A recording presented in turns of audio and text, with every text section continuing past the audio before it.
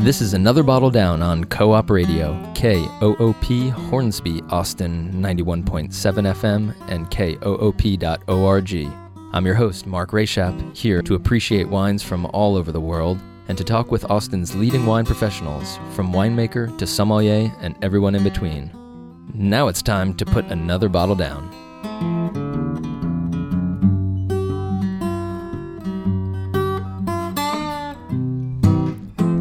All right, thank you so much for tuning in, folks. It is 1:03 in the capital city, and I hope everybody is having a wonderful time out there, enjoying the cold weather, and getting ready for the holidays. We have a wonderful string of holidays coming up, holidays for the wine lover, and that's what we're going to be talking about today. We are joined in the studio by, a huge group of wine professionals, notable Austin wine personalities, and we're going to be talking about those wines that are the gift-giving wines, and also how does Texas wine stack up as far as those collectible little gifts. And so we're going to be talking Texas versus the world. So thanks to Daniel Collada and the Texas Wine Journal, who we've put together some of the top scoring Texas wines throughout the year, and we put them up blind, and we're going to see how my guests do. So stay tuned. We're going to hear a little bit more music and be right back.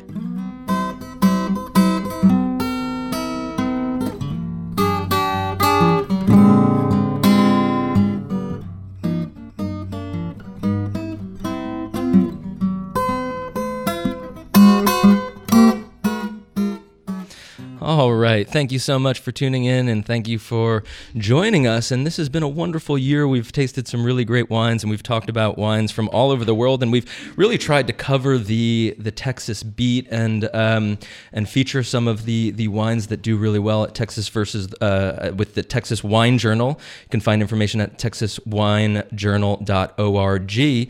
And we featured Texas versus the world several times, where we take a Texas wine and we put it up against wines from around the world, and this is going to be our holiday edition.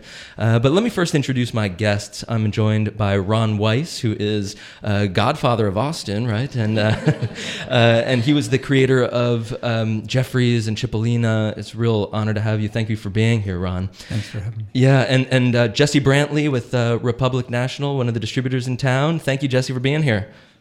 Thank you for Say having hello. me. Yeah. And Chris Howell and Shannon Dixon, which are also with Republic. Thank you guys for being here. And you, Republic has a developed Texas wine section, and Shannon, you deal a lot with that, right? Thank you for being here, guys. Thanks. All right, and in the red corner we have the Glazers team. We have Moxie Castro League and John Gerber. Guys, thank you for being here. John, you've been on the show before, talking restaurants and wines from all over the world. And Moxie, it's an honor to have you in the studio. So come on into the mic and say hello. Hello. Well, happy holidays. It's great to be back. Yeah, thanks, John. So I'd like to kind of start out by just, I think that a lot of people are out there and they're shopping for wine right now, and they're trying to decide, what wines to give as gifts, what wines to, to celebrate these meals that are with family. And I'd like to just go around and say, what are some of your favorite wines to enjoy during these holiday celebrations, and how does that work with the food? Do you have any traditions, any stories? So maybe Ron, you can start us off. Sure. My preferences for the holidays are wines from the Rioja, which is Tempranillo, Sangiovese from Chianti Classico. I think, I've had a preference for European wines, but I'm coming around to Texas wines. I think, some of the newer wineries are doing an excellent job.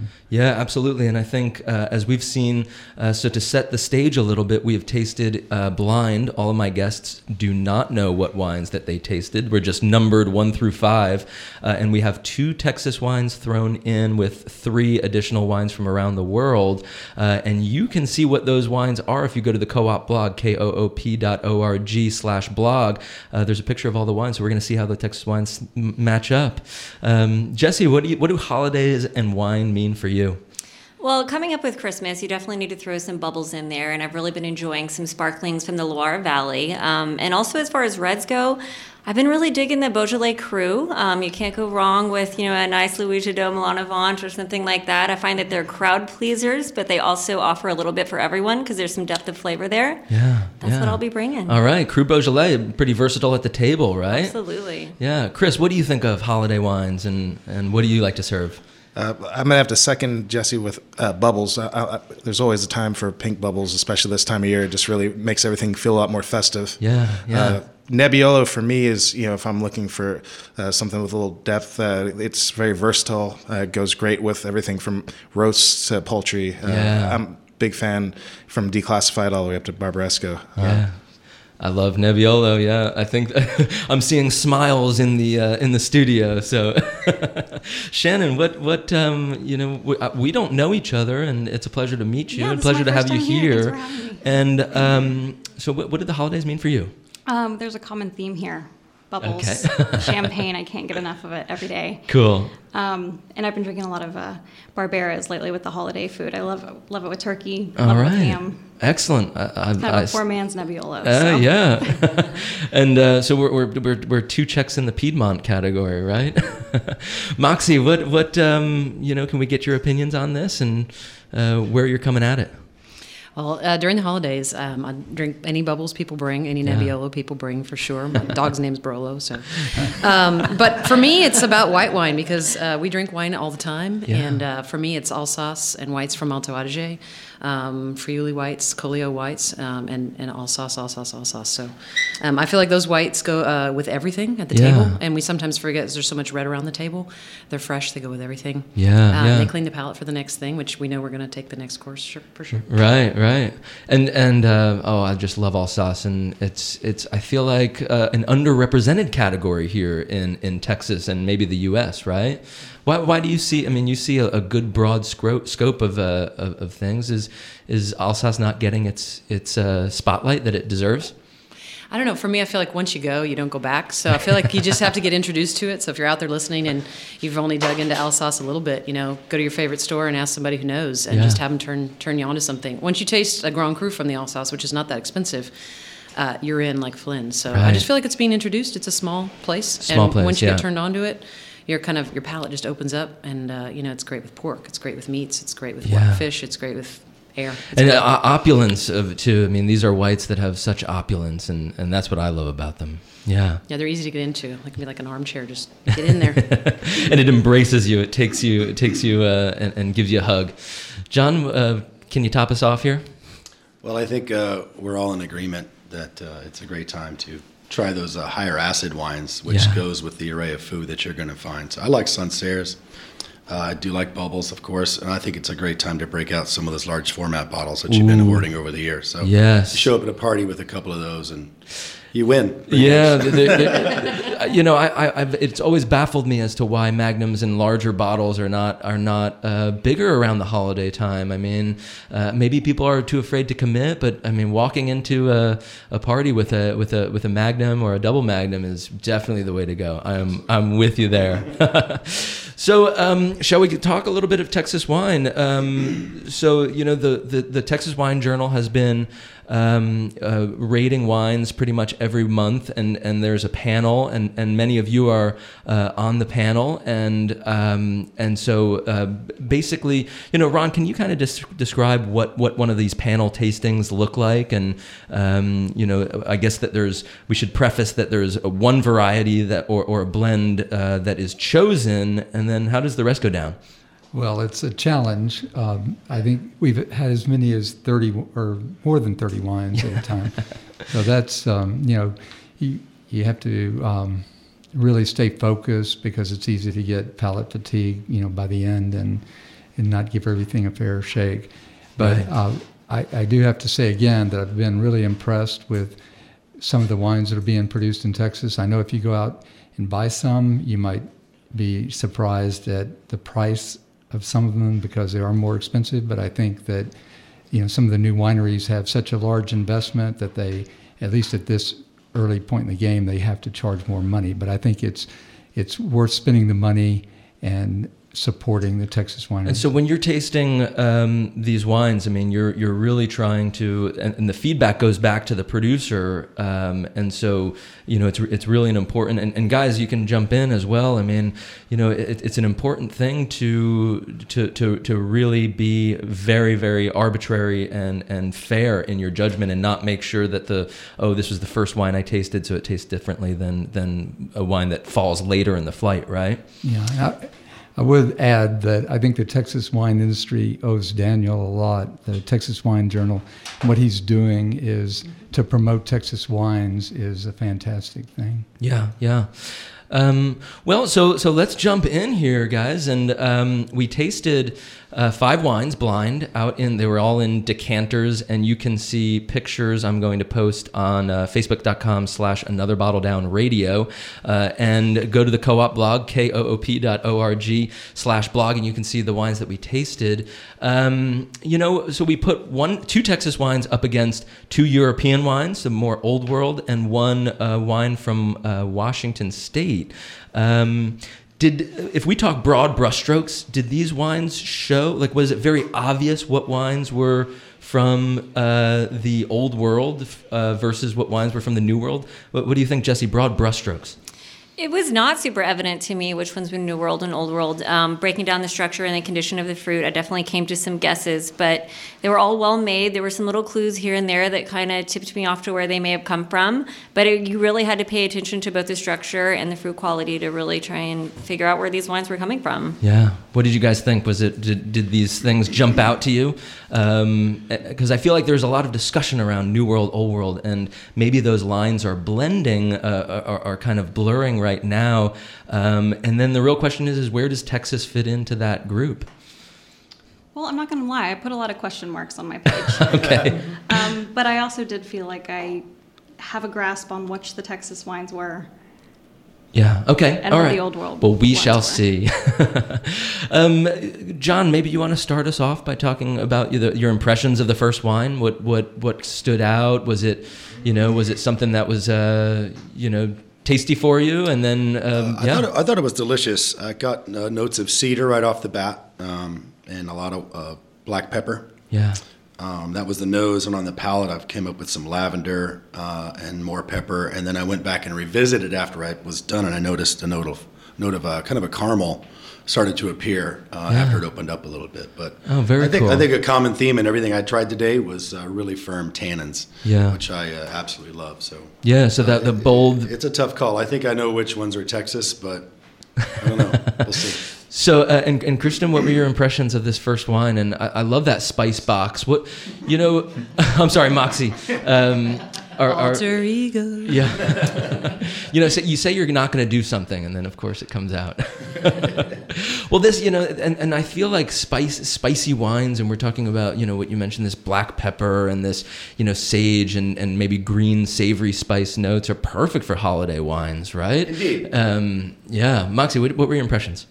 I thought that the wine was definitely driven by the fruit and the kind of caramelization that John talks about. The color kind of led to this kind of being driven by the fruit also when you take a look at what's in the glass visually as well. So more of a purplish hue, is that what? Kind of a red, but kind of dominated by more either young or fruitful flavors, right. or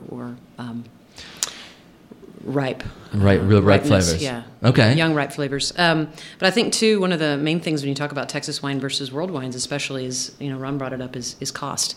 And when we as professionals taste wine, we taste it differently and we speak a different lexicon. Right. And I think that's the beauty of what we're doing today is we're talking to people who have every variation of professional experience, and then out there in the radio waves, like the idea of what a wine is well made has to do with who you're bringing it to and the price value ratio, and not just the flavor. There's so many different reasons why you buy a wine and why you would buy a Texas wine versus an Old World wine. Right. And I think cost is one of those major factors for people. So, and here at Nonprofit Radio, we are not allowed to tie a price to an actual particular wine. I mean, we're talking in broad brushstrokes here, which is great. But if you want to see the prices of the actual more information on the wines, you can go to coop.org/blog to see kind of all of those information. So just to to preface our listeners out there, you will not hear a discussion around price here.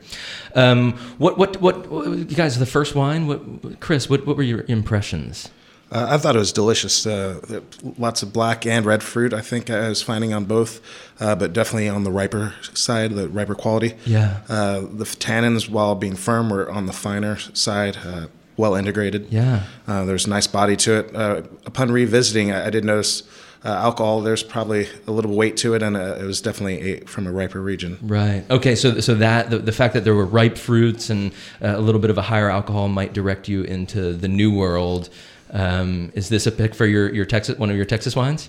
I wouldn't think it to be, but I've been surprised before. The varietals that are in my head didn't seem out of context here in Texas. Right. And then some of my favorite Texas wines are from those varietals. But sure. Cool. Yeah. Shannon, what struck you about this wine? This one was very concentrated, but also soft. Yeah. I kept kind of going back and forth between Old World and New World, which leads me to believe now that it is from Willamette. Okay. All right. Okay. So, and that's the fun of blind tasting is you're awash with all of these, memories and all of these things that play into your bank of fun wine experiences, right? Jesse, what did you think here? This wine definitely took me to the New World with this sort of ripe to baked quality. I did find some blackberry, black cherry, and an almost brambly note to it. Just a little bit of coffee. Mocha. My wife makes fun of me for saying brambly fruit. And when people ask me that, the way I like to describe it is sticking your head inside of a blackberry bush, because you get the fruit, but you also get that greenness and the green stemmy notes yeah. also. So I really only find it a couple of places. The varieties that jumped out to me were maybe Malbec or Merlot, which don't necessarily make me think of Texas, but it being New World, it might be. But it was very concentrated and it felt very balanced. It was big in alcohol, but it didn't seem overwhelming. I enjoyed it. All right, great. Ron, you want to top us off here for number one? Seemed a little bit lighter and in color and a little clearer than some of the other wines.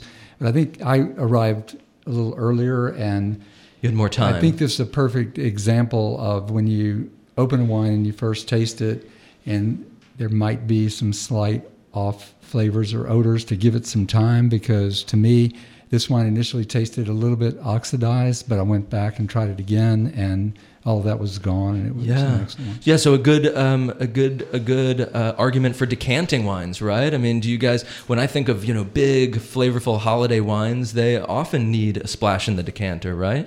Are you guys decanter proponents or aerator proponents? That is a question that I always get emailed around this time of year. Do those aerators do anything? I like to aerate into the decanter and give it a good shake, and you can put it back in the bottle and repeat that a couple times. You are a wild man, Gerber. Yeah. You don't even know.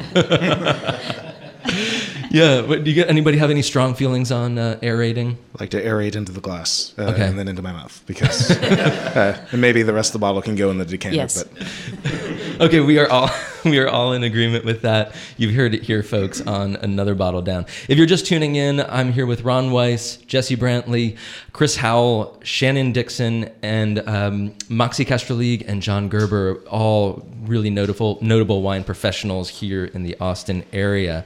Let's talk about wine number 2, and then we'll take a short break. Moxie, you want to start us off by talking about wine number 2? I have to say that I arrived late to the tasting, so You did go very fast. Yeah, I tasted through this wine just once. So there was an interesting color, the notes that I took on the wine, and there were some very interesting flavors that came up in the wine that reminded me of the Old World on first pass. But I have interesting is always an interesting describer of wine, right? Yes, those are non-technical terms, but that's kind of the curiosity of when you first taste. You try to put it in a category or a place where you've heard it or tasted it before.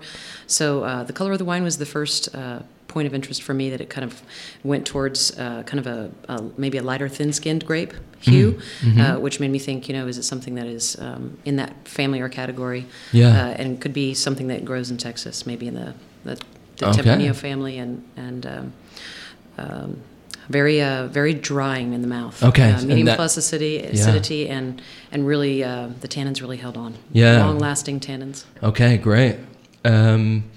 John, you want to jump in here? I think we need to, I guess, speed up a little bit before we do the reveal in about 20 minutes or so. So, yeah, go ahead, John. I thought this was the lightest body color of all the wines, but I got a note. And is body color always tied to structure or other components in the wine? How much can we derive from body color? It can be. It's just, the first thing you look at, and Sure. you know if it's going to be just big in the mouth or not. But Yeah. I thought it was interesting, like Moxie said right off the bat. Yeah. But I got a note of mineral in there, maybe some charcoal or some granite. Yeah. Which I thought was very interesting. So Cool. I don't know where this wine's from. Okay. Guys, what were your impressions? Pretty different, right, from the... It was. I thought this was the most full-bodied of all the wines that we tried today. Okay. All right. In terms of tannin, in terms of alcohol? Definitely in terms of tannin, and in terms of the use of their oak. Okay, so more oak, and did you feel like a big steak with that, Yes, or very definitely full-bodied need food, some red meat. Yeah, Some nice okay. braised red meat. And it had an interesting nose on it too, kind of a sugary nose. Okay. So I think it's either a blend. Okay. I do think it's from Texas. Okay, all right. Chris, any impressions? The first thing on the palate that struck me was the acid. The acid was definitely a little bit brighter, a little bit more elevated than the first wine. Yeah. Body-wise, it was right there in the middle, medium. It kind of was a little. The acid was a little high elevated for me. Okay, so that was almost a mark against it. I don't want to go as far as saying it's out of balance by any means, but it was definitely elevated and definitely caught my attention immediately. Okay, cool. And so then I mean, where does that point you then to? Does that bring you to the old world? Yes, in a lot of ways, and I agree with John and Mox about the color making me think it's definitely a thinner skinned varietal. Okay, cool. And it definitely didn't. All right. Sound like Nebbiolo. Tempranillo seems like a good possible guess. Right. Okay, cool. Jesse, what do you think? On the visual assessment, it also seemed a bit cloudy to me. That led me to think it was unfiltered, and so it did sort of have an interesting texture to it. I did feel like it was old world in style. I'm having trouble discerning from where, but there was also a little bit of a funky layer in there that sort of covered up the fruit condition, kind of making it difficult for me to assess the age. But there was lots of depth, and it was interesting. Yeah. Ron, what do you think? I think, I share a lot of the things that have been said, but it seemed just a little bit hot, slightly high in alcohol to me. Okay, and so does that lend you any ideas as to where it might be from? I would tend to guess New World because New of World. that, yeah. Okay. Well, we are going to take a short break. Thank you so much for joining us. This is Another Bottle Down on Co-op Radio, KOOP 91.7 FM and KOOP.org. So we're going to come back with wine number 3 out of 5 and have a whole lot more fun. I'm enjoying this for the holidays, and I hope you're out there getting gifts for your loved ones and having a good time. All right, stay tuned. Okay, we are back. This is kind of like herding cats here in the studio. We're having a super fun time.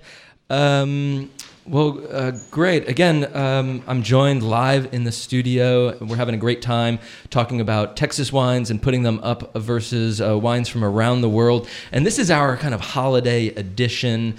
Where we're going to be talking about kind of those special wines that we might be thinking about that might hit our gift giving realm of capabilities. So joined in the studio, Ron Weiss, Jesse Brantley, Chris Howell, Shannon Dixon, Moxie Castro-League, and John Gerber. And feel free, guys, if you need to duck out and taste something to get a little bit of a firmer mindset, then that is totally cool. Ron, can I have you start us off with number 3? This one, to me, was a little bit different in color. It was much darker, kind of inky. The wine was big, rich, fruity. I thought it was balanced. Yeah, so and I think through this conversation, we're kind of trying. Tasting blind is an incredibly difficult act, and you're trying to derive certain information from every sensory side and every clue that you could be sensing. And sight is certainly an easy one as far as is it dense? Is that meaning that it's a warm weather grape? Is it certain grapes have different density and different tendencies for color. And then in the mouth and aromas, certain varieties have a propensity to have certain kind of characteristics. So it takes a ton of practice, and I think that in today's day and age, wines are just not fitting some of the same molds too. There's being very modern wine made in the old world, etc. So anyway, this is a very, very difficult exercise. So keep that in mind. Jesse, what do you think? I enjoyed this wine. I found it very balanced. The fruit condition was lovely. It was bright red cherry, very red fruit driven. There was some soft spice there, a little bit of that nutmeg and cinnamon, but the acidity was there. It was pretty much medium across the board structurally.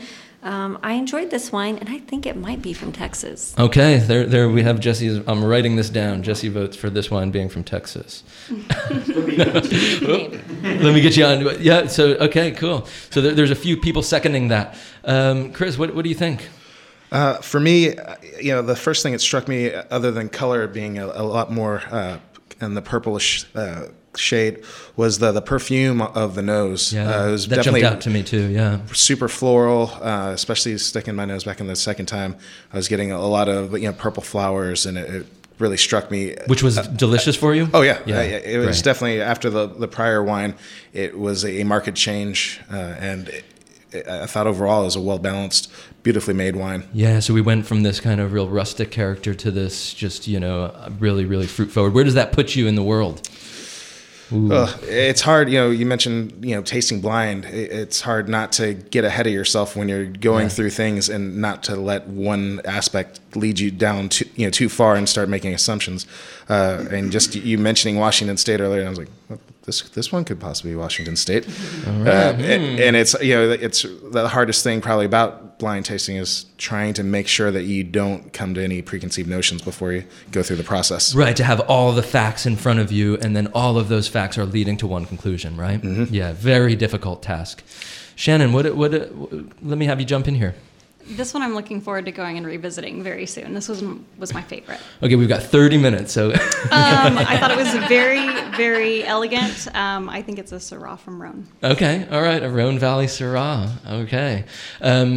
Moxie, what do you think? Did you enjoy this wine? I did enjoy the wine. I thought it was very smooth, balanced. The characteristics, along with Jesse, the red fruits really jumped out for me. And the red in the glass, a little more dense. And the way it sits in the glass, the way it sits against the meniscus.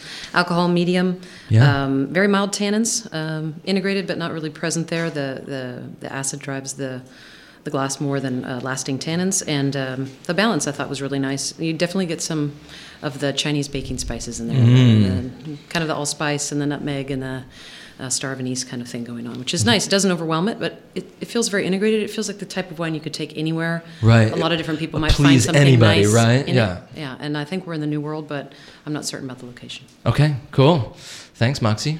John, what do you think? This wine makes me think of the holidays, and I brought some aromas around that reminded me of some Swedish in-laws. Okay. That always have the glue wine or the wassail on the stove. Yeah. It just smells. You get clove. I picked out some rosemary. I got like coriander and celery in there. It was very, very herbaceous for me. Yeah. So I thought it was fantastic, and very spicy. Spice box. Spice box, yeah. What would you serve with this wine? I mean, that spice, that fruit, that floral component. Does it scream for anything in particular, or just good conversation and good company? Right. I'd go for lamb. Yeah. Okay, I love it. Great. Well, let's move on. We're trucking along here. If you're just tuning in, this is Another Bottle Down Radio on Co-op Radio, and we're talking about holiday wines. What are those special wines? What are and how is Texas?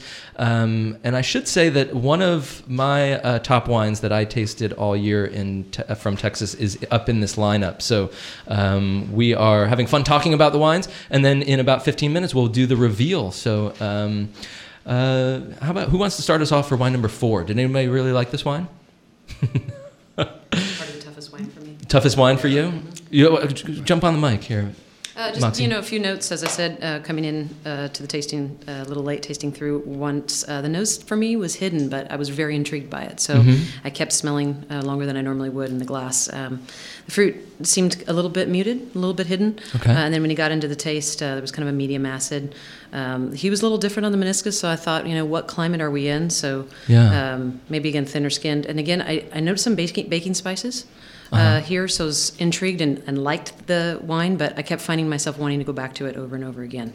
And so that intriguing character is in kind of like an alluring thing, or was alluring, it with the baking spices and kind of the confluence of flavors. Just kind of examining, what is the nose and the palate? Are they in harmony? But I think that the tannins here, the grip, were the thing that really stayed with me. Yeah. Very, very long finish. Cool. And persistent tannins across the board. John, what do you think? Again, consistent with what Moxie says. She has the best palate that I know. So if I just glom onto that, I look pretty good. But a theme I've noticed today is a lot of lavender that I'm picking up, and I did in this one as well. Really firm tannins, but I also got a really nice pop of violets, and I just tasted what I think the color purple tastes like. So, I'm going to vote Shut Enough to Pop on this one. Okay, that's just my guess. Okay, interesting, guys. Shannon, what were your impressions? This wine was very tangy to me. Really spicy. Yeah. Really, really very tannic. Okay. It's very dry. I think this one is from Texas. All right. Okay. Chris, what do you think? For me, this was a really bright wine compared to the prior wine. The last wine was a little inky, and this one really kind of popped. I got a lot riper fruit quality on this. Definitely more the plum, and then I got a very heavy licorice anise flavor. Yeah, cool.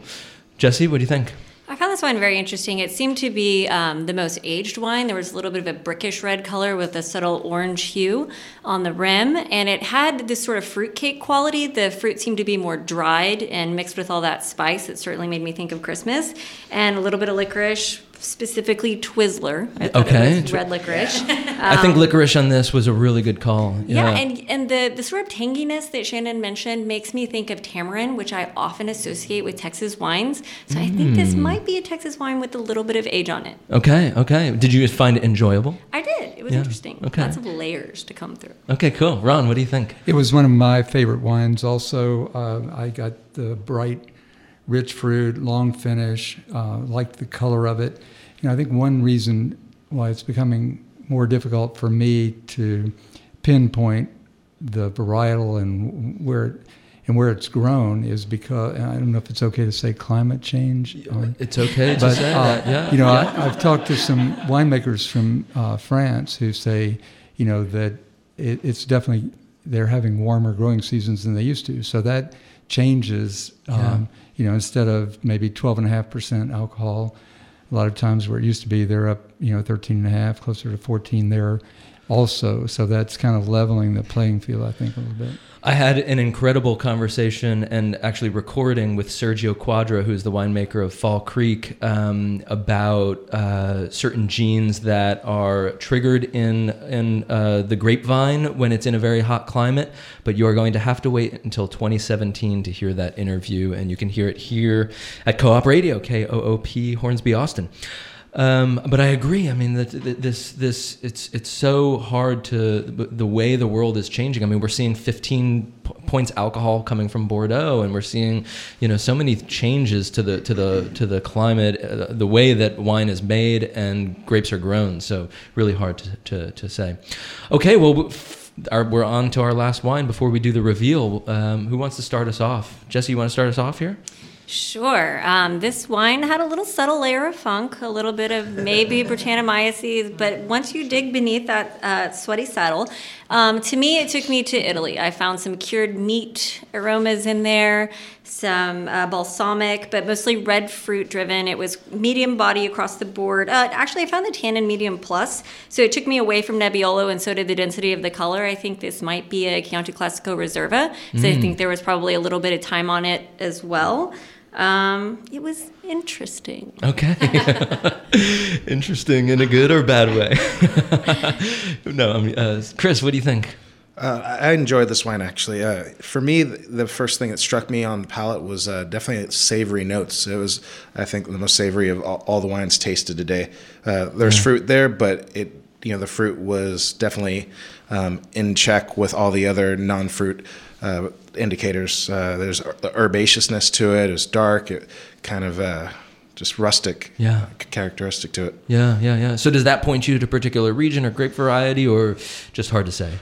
It definitely leads me to think Old World. It definitely isn't in didn't remind me of Napa or Sonoma in any real way, but it wouldn't surprise me with the international, winemakers going all over the world making, wines of their home country. I would definitely have to agree with Jesse. Italy would seem like a very safe place to call this home. Cool. All right. Great. Shannon, what do you think on this wine number 5? And if you want to see what the wines actually are, koop.org/blog. Yeah, go ahead. Wine number 5 was pretty complicated. Yeah, Had a lot going on in the glass. It was very intense. I thought it was definitely an aged wine. Very rustic. Yeah. Kind of stewed fruits, pruny, dried bay leaf. Yeah. So does that point you to New or Old World? I want to say it's Southern Italy. Okay, Southern Italy.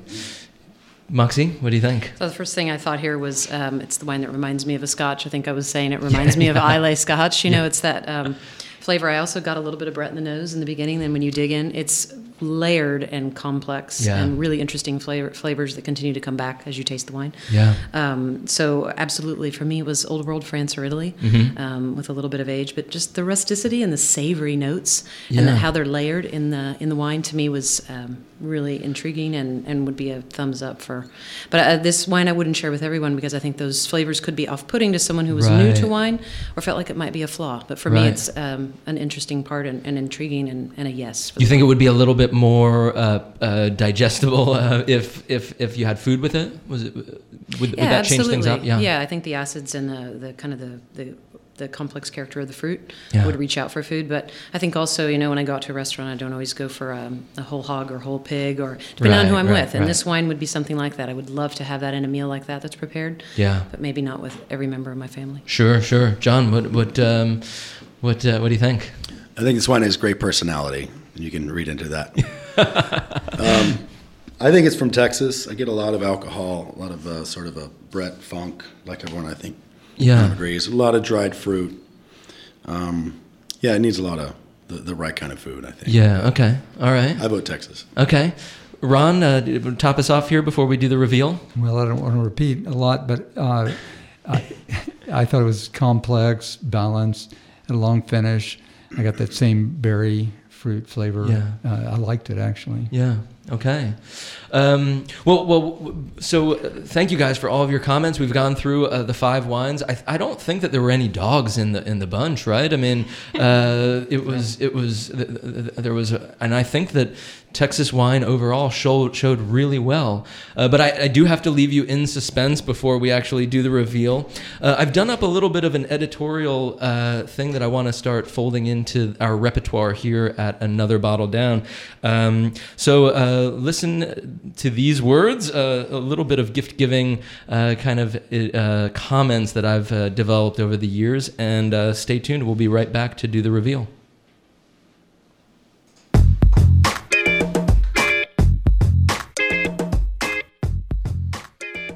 When it comes to purchasing wine as holiday gifts for bosses, coworkers, and loved ones, I'd like to lend a few thoughts compiled from years of working collectively in the retail world as a broker, a distributor, and a winemaker.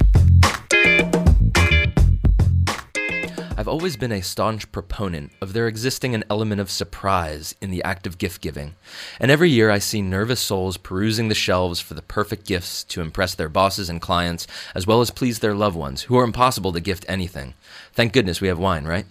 So what's the best wine for a wine lover or the person who has everything? Well, there's a few questions to ask. First, will champagne do the trick? Champagne is one of the most hedonistic beverages with so many styles that would please any wine drinker. Every time I open a gift, I hope it is champagne. My picks for this holiday season, for the lover of opulent, bold, and rich flavors, the Duval-Leroy Brut Non Vintage, and for the person who appreciates more delicate flavors and ethereal floral notes, the Perrier Jouet. For laser focus and incredible acidity, I love Jean Laurent Blanc de Blanc. If you want a champagne to give alongside a whole salami, a 3-pound white truffle, plus a perfectly seared foie gras, the Pays Simonet Blanc de Noir 2010, if you can find it. By the way, who's getting this, and why is it not me? Even if you don't like champagne, there's always a reason to have a bottle ready, so there you have it, folks. Well, but my boss only drinks Silver Oak or Caymus. First of all, I guarantee your boss doesn't only drink these wines. But in answering this question, I start by reminding you of the scene in National Lampoon's Christmas Vacation, where Clark's boss receives countless gifts of the same shape and size. Put it over there with the rest of them, snaps Frank Shirley. Maybe at some function, at some time, he showed some enjoyment for an L-shaped object, and now it haunts him as it embodies every employee's safe bet for a gift. I'm sure every boss has ordered some of the usual suspects of California cabs during corporate dinners or those splurge moments, and these prominent brands are easily found on the tip of the tongue. Oddly enough, that does help sell wine. Put it over there with the rest of them, those Silver Oak-shaped bottles collect on the back table. How about this year take a different approach? Be open to something unique.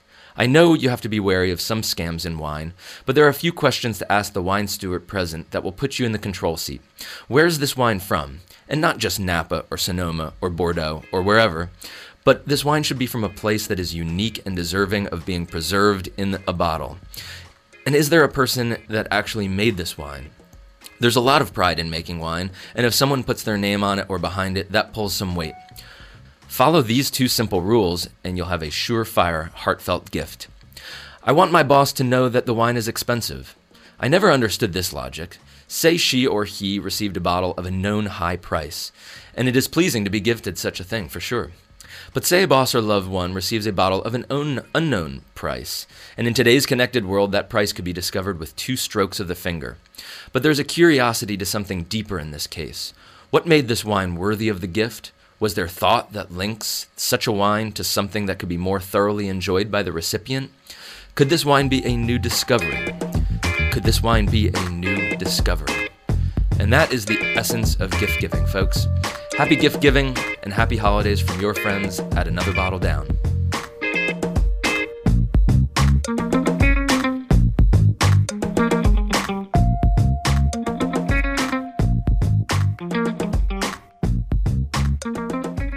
All right, we are back. Thank you so much for tuning in. This is Co-op Radio, KOOP, Hornsby, Austin, 91.7 FM, and KOOP.org. I'm joined in the studio by a group of wonderful guests. Thank you guys for being here and partaking in this little experiment we call, the wine industry. I'm joined here by Ron Weiss, Jesse Brantley, Chris Howell, Shannon Dixon, Moxie Castroleague, and John Gerber, guys who have really tons of experience in the wine industry. Are you ready for the reveal? Yes. So ready. Okay, so you might have been following along at koop.org, and I've posted a picture of the wines, and I've been trying to take a little bit of notes here as we're kind of wrapping this up. So wine number 1, I think that folks were really into kind of the spicy character, maybe the youthfulness, maybe nice fruit and whatnot, and that was a Tempranillo. It was the top-scoring Tempranillo in the Texas Wine Journal's Tempranillo tasting, and that is produced by Rivenberg, John Rivenberg, who started his own label under his name. So that's the Rivenberg Tempranillo. Cool, interesting, right, guys? What do you think about that? What was the vintage on that, Mark? Oh, let me look at the picture. I don't know. We're gonna have Sorry. to. That's great vintage. Yeah. What was it? 13. Yeah, 2013 on the Rivenberg Tempranillo. Wine number 2, and I think that we were talking a little bit lighter skin, but also some comments were that there were really firm tannins, and again a lot of spice. And this was a 2013 Chateau de Beaucastel in Châteauneuf-du-Pape. So that I think was a surprise to all of us in the room.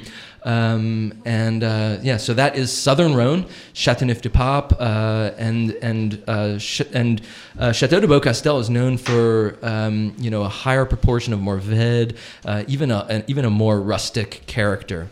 Okay, really interesting there.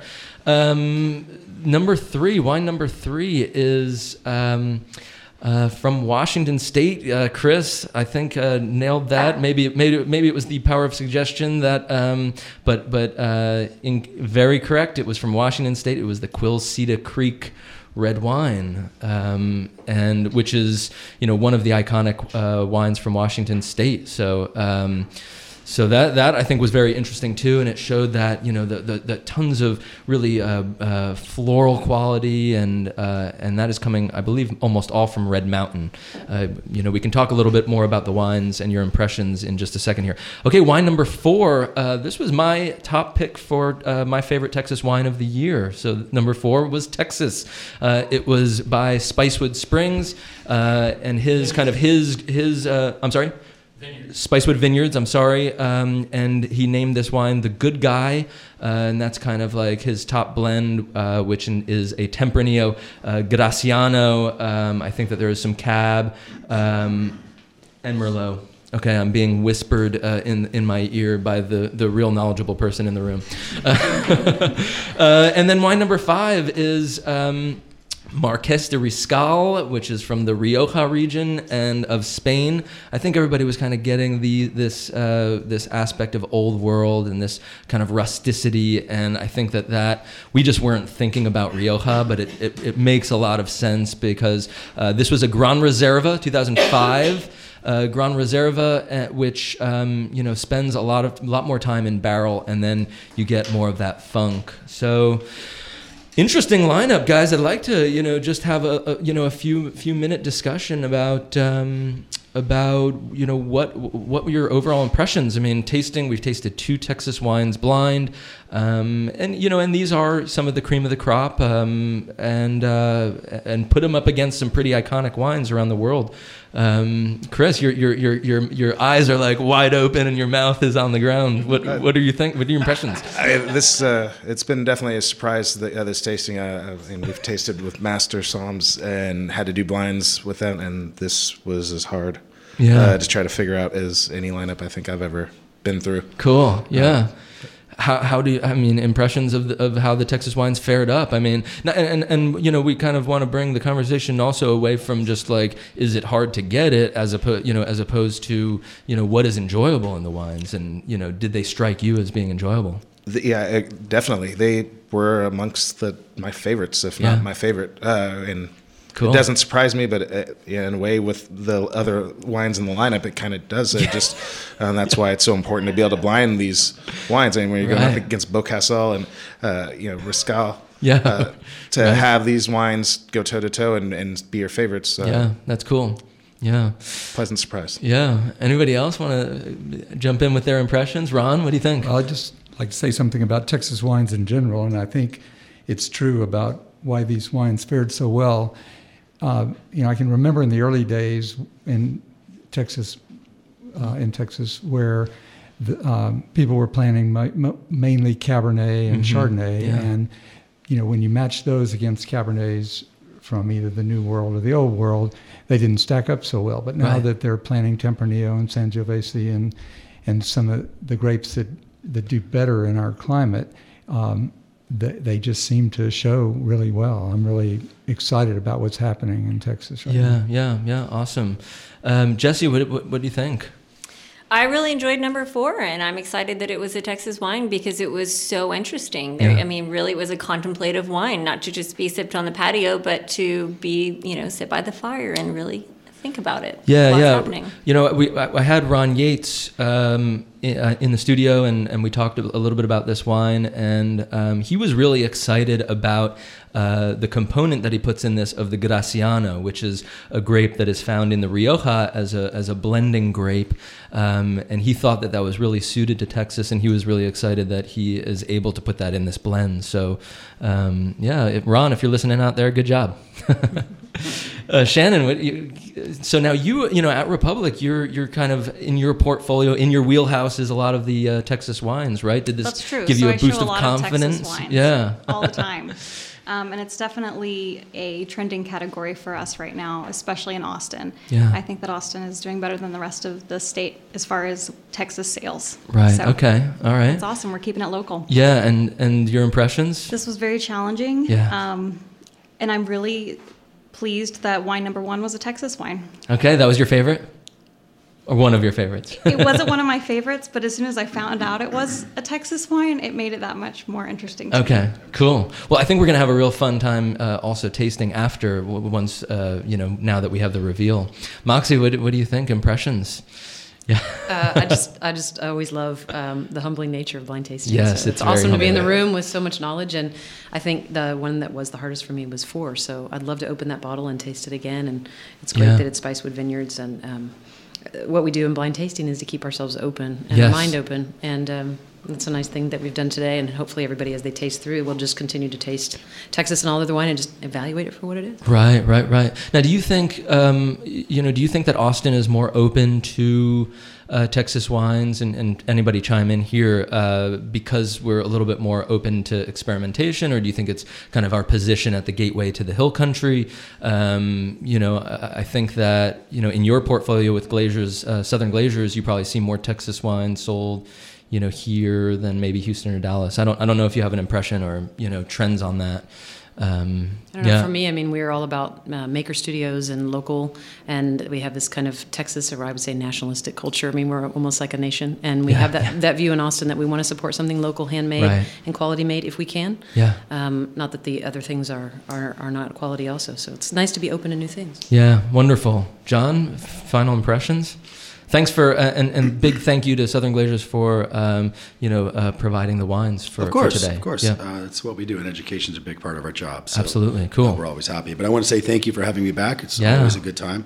Anytime, John. Last time I was here, I guessed 4 of 6 correctly, and I was really proud of myself. But today I got none right. Oh, no. So I'm kind of mad at me and you a little bit. I don't mind telling you. But really cool. tough tasting today, but I really enjoyed it. And Yeah. I had 3 and 5 as the Texas wines, and I was way off, Yeah. which is a good thing. It's always, and Moxie, like you say, it's always great to be humbled. Any final thoughts before I bring Daniel Collada in here to talk about a few more things that the Texas Wine Journal has going on? Thank you guys for being here, and happy holidays to you all. I know folks listening out there might not understand the sacrifice it takes to pull yourselves away off the road and off the floor and working with your customers this time of year. I mean, it's like a 3 full-time jobs. So thank you for coming into the studio to do this with us. Daniel, welcome to the show again. The Texas Wine Journal has been a great part of this show, and I really, thank you for that. We've had an amazing 2016, I think. On this show, we've seen a lot of growth and success, and thank you for being a part of it. Hey, thanks for having me. But I'm kind of just a little cog in the wheel. I think the panel and the producers that submit really deserve the biggest thanks. So thank you to you guys for showing up to the show, and for the producers that submit wines, because my job is really just to parlay that submission into some value for the industry, and hopefully that's through awareness, and hopefully it's through education and through transparent feedback. So. Yeah, I mean, do you kind of echo this growth of the industry and forward direction? I mean, you have your heart on, or your finger on the pulse of the Texas industry, maybe more than anybody else. I mean, are you just pumped to see better and better wines competing on this global scale? I mean, without a doubt, consistency is key, I think, in terms of competing within the state and then nationally and hopefully internationally. What's exciting is the tourism aspect, the fact that wineries are able to make product every year that they're able to sell at their tasting room and continue to push that, local wine tourism agenda that is unique to Texas. Yeah. And that's exciting. And I think through that, it brings new people to the region, which then creates hopefully a push in the broader market. Yeah, for sure. So what does the journal have going on moving into 2017? Wow. Okay. And we should say it's texaswinejournal.org, Yes. and you can see maybe all of the results of the Texas tastings. Yeah, so we are actually in the middle of a website update, and so we haven't published ratings since August. And so once we're kind of through this website revision, we'll publish results for Viognier, Roussan, Syrah, Tempranillo, and then in 2017 we'll kick off again with Cabernet Sauvignon as a category. But in 2017 we're looking to expand the value that we add to the industry and the value that we provide to producers for their submissions. So this radio show being a big part of that, but also the collaboration that we have with Whole Foods Market and Culture Map to do the Texas Wine Talk and Tasting Roadshow. Yeah. So when is that? So there's one coming up in February, right? Yeah. So it'll kick off again in February, and the schedules are being worked on as we speak. So that will come out, and hopefully people will register. But it's a great way to meet producers, taste great wines, and a kind of a blind-led tasting. Right. And then also through a reception at the end of the tasting is a great way to meet producers, meet other guests, and just, share in what the region is doing, because there's a lot of great things that are happening that either get to market or don't get to market. And Right. and really the fact is that the best wines in any region around the world are at the winery. So you got to go visit wineries. Can I ask you your favorite Texas wine of the year? Or is that there could be that might be a conflict of interest maybe. So I'm going to let you off the hook here. All right, thank you. Okay. Thank you so much, guys, for tuning in. Next week we're going to be talking about champagne, because that is another big holiday with a lot of bubbles on everybody's mind. I will be joined in the studio by other wonderful wine professionals in the Austin area. So thank you so much for tuning in. If you've missed any part of this show or any previous show, you can access the archive at koop.org/anotherbottledown. There will be a link to the archive, and check out all of our photos on Facebook, facebook.com/anotherbottledown. We're going to pass off the reins to Tracy Schultz and Remix. Wonderful show he has in store for you, but I want to first remind listeners that support for Co-op comes from Link and Pin Gallery, an artist-led space that offers the community an environment to discover local art. The gallery is located at 2235 East 6th Street, Suite 102, and for more information is available at linkpinart.com. Have a wonderful week, folks, and line up your delicious holiday wines and enjoy them with your family and friends. So till next week, I will see you later.